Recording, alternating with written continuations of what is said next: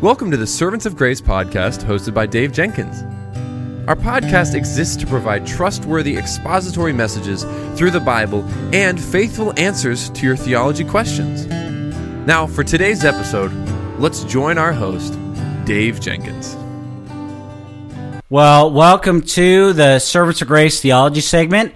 My name is Dave, and I'm the host for this show. And on today's show, one of our listeners writes in, and they have a great question. And the question is, what should I do if I'm angry at God? Well, first and most obviously, there's a high-risk potential of sin in our lives when we're angry at God. In and of itself, anger isn't a sin. Even God feels anger. And yet, how we express that anger, though, whether we let it affect our lives and our faith, is often a matter of sin. Second, it builds an emotional wall between us and God, causing terrible feelings of isolation and the sense of being lost or forgotten by our Creator. As a result, we often fear coming to God in our anger. We're afraid He'll be angry at us or for being angry at Him.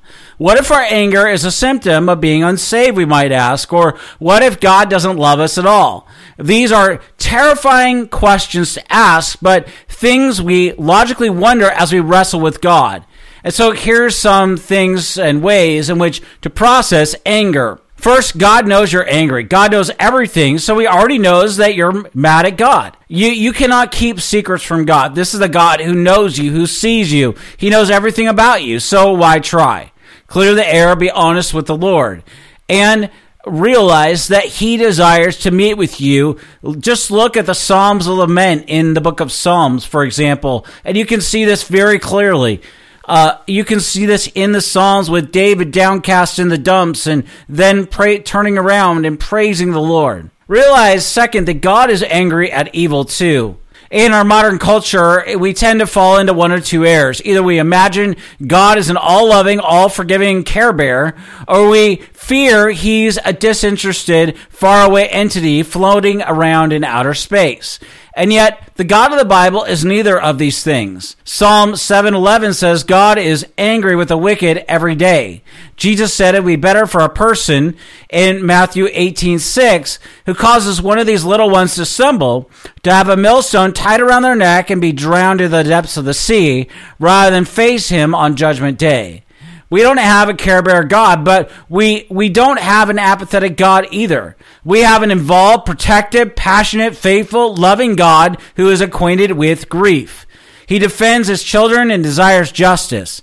And so it's okay to be angry at evil. It's okay to be angry that terrible things happen. The Lord understands. He's angry too. Third, realize that God listens even though we're sinful. If you are familiar with the story of Jonah, Jonah refused to obey God. He rebelled against God. He fled from God. He was angry at God. And yet, in spite of Jonah's complicated mess of emotions, the Lord was patient and faithful to Jonah. In fact, even when Jonah ran away from God, God sought Jonah. And when he lashed out, God reasoned with Jonah. You see, we don't have to be picture-perfect Christians for God to love us and to hear us. He hears us on account of the righteousness of God in Christ alone. Fourth, unpack your anger at God. Anger is a complex emotion, and it's often a reaction to feeling betrayed, abandoned, or even disappointed. You may not know exactly why you're angry at God, or you may not. Either way, that's okay. Remember, God knows everything. Not only can you tell Him that you're angry, but you can tell Him why. And you can even tell Him that you can't put your rage into words. You can ask the Lord to sort out all the sinful mess of your heart and rest assured that the Lord knows and understands. Fifth, it's okay to wrestle with God. Another favorite Bible story is Jacob. Jacob wrestles with God. Tormented by anxiety and fear, Jacob wandered off alone and he was camping in the desert. During the night, he was approached by a stranger who attacked him. As they struggled in the dust and the darkness, Jacob realized that the stranger was God. It's an odd story, but it's very relatable. Often in the isolating darkness of our pain, we feel attacked by God. Maybe He's made choices we don't like. Maybe He hasn't answered our prayers the way we wanted. And yet, God gets down in the dirt and the loneliness with us. He doesn't allow us to ignore him. He doesn't let us give him the silent treatment. Like Jacob, we wrestle with God, and yet if we cling to him as Jacob did and ask him to bless us, God will give us peace. Anytime we're angry, it can be hard to find words to express our pain. We might not know where to begin. We may fear saying the wrong thing to God. He can be kind of intimidating. And praying the Psalms, stringing together verses that speak to our suffering can be a help in this way.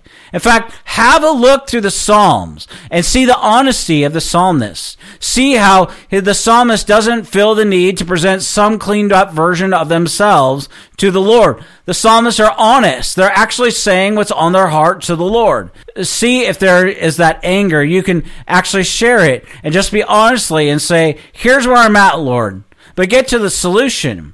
Because being angry is not a place you want to stay. And to do that, take a look at Habakkuk.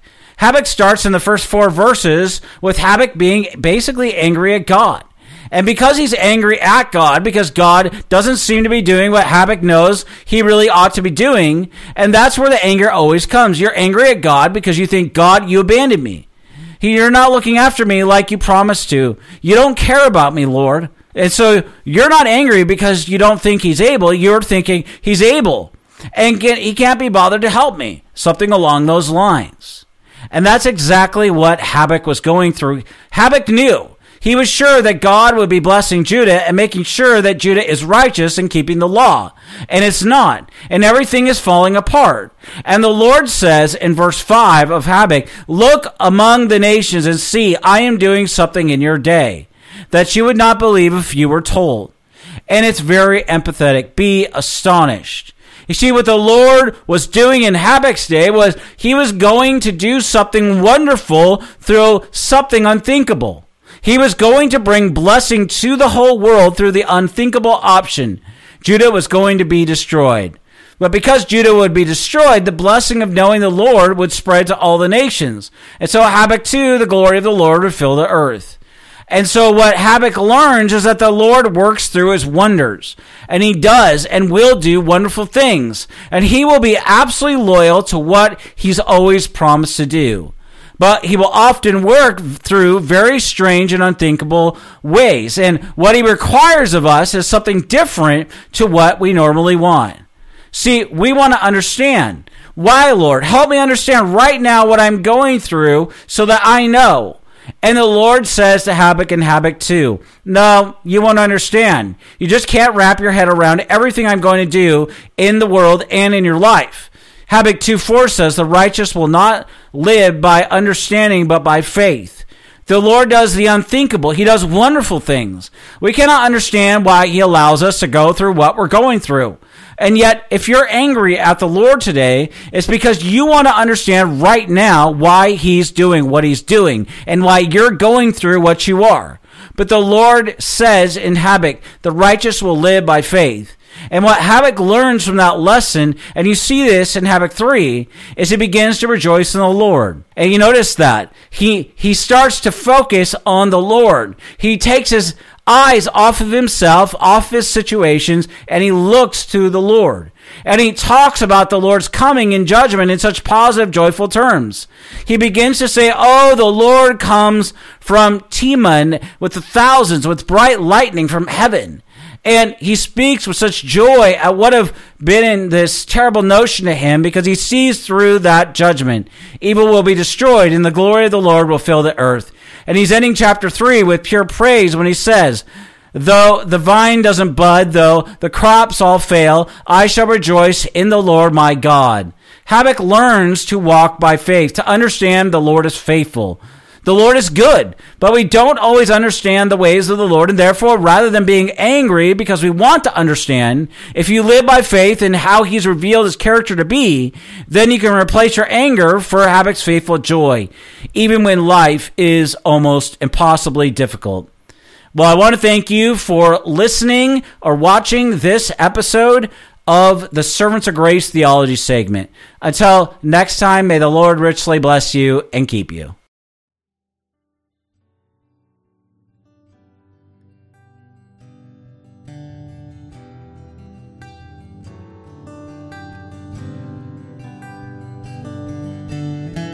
Thank you for listening to the Servants of Grace podcast today.